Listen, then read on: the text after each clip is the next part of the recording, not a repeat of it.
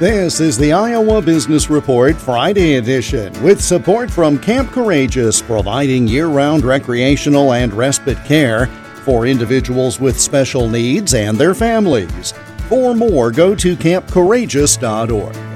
The Hoover Presidential Foundation is in the midst of a $20 million fundraising effort to refurbish the Presidential Library and Museum in West Branch.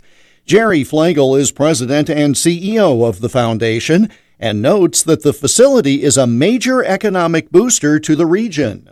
One of the things that we're looking at is obviously increased attendance, and one of the multipliers that we look at is for every tourist that comes and the dollars they spend, those dollars get turned over 7 times, whether it's in your local restaurants, shops, gas stations, so forth like that. Our attendance at the Hoover Museum, we're down probably 38 to 40,000 a year, annual visitors.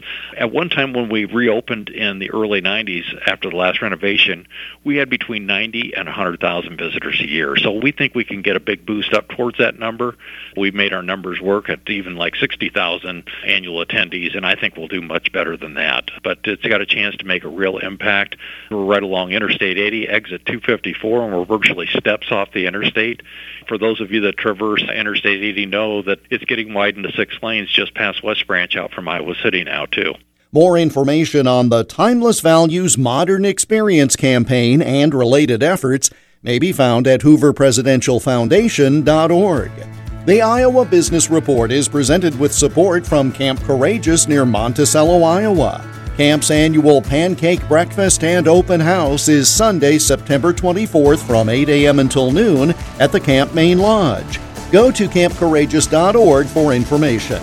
I'm Jeff Stein for the Iowa Business Report.